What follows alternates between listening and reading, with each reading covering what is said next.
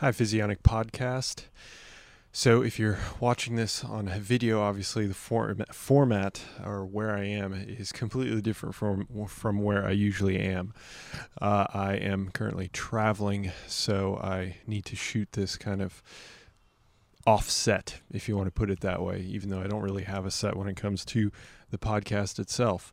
And since lighting is a bit of an issue, I'm taking the opportunity between rainstorms to jump on and record using my phone. So hopefully you don't mind. With that said, I've got a really interesting topic today, which is actually extremely related to a topic that I talked about, I believe, last week or the week before, talking on the evolution of humanity and how our bodies evolve over time.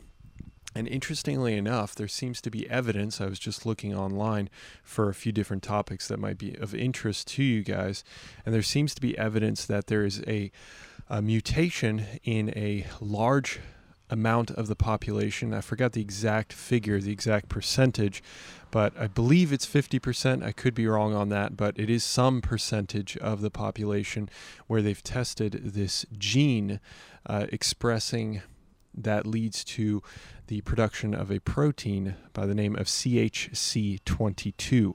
And CHC22 is apparently involved in the glucose transport into the cell. So if you're not familiar with how that works, I have content on that, so you can certainly look that up. But essentially you have this transport protein that moves into the cell wall, and it doesn't really matter which cell wall, it's just a cell wall. We can take a muscle cell and a adipocyte, it doesn't really matter. If it accepts glucose, it's going to have this GLUT transporter, GLUT transporter, and this protein will move into the cell wall and then allow glucose from the outside of the cell, so from your bloodstream, to move into the cell.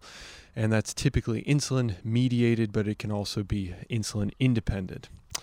Well, interestingly enough, this protein has a function in terms of regulating if that transport protein, that GLUT protein, will actually move to the cell membrane.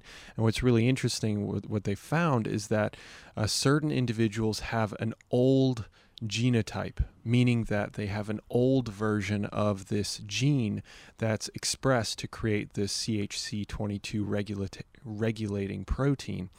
So those individuals have the old version of this gene, and modern people, so within the last, I hesitate to even give a number, but within the last, couple thousand years since agriculture, they've seen that the people that had agriculture kind of earlier on tended to have mutated versions of this gene. So that mutation actually leads to a better clearance of glucose from the bloodstream, meaning you have less incidence of diabetes.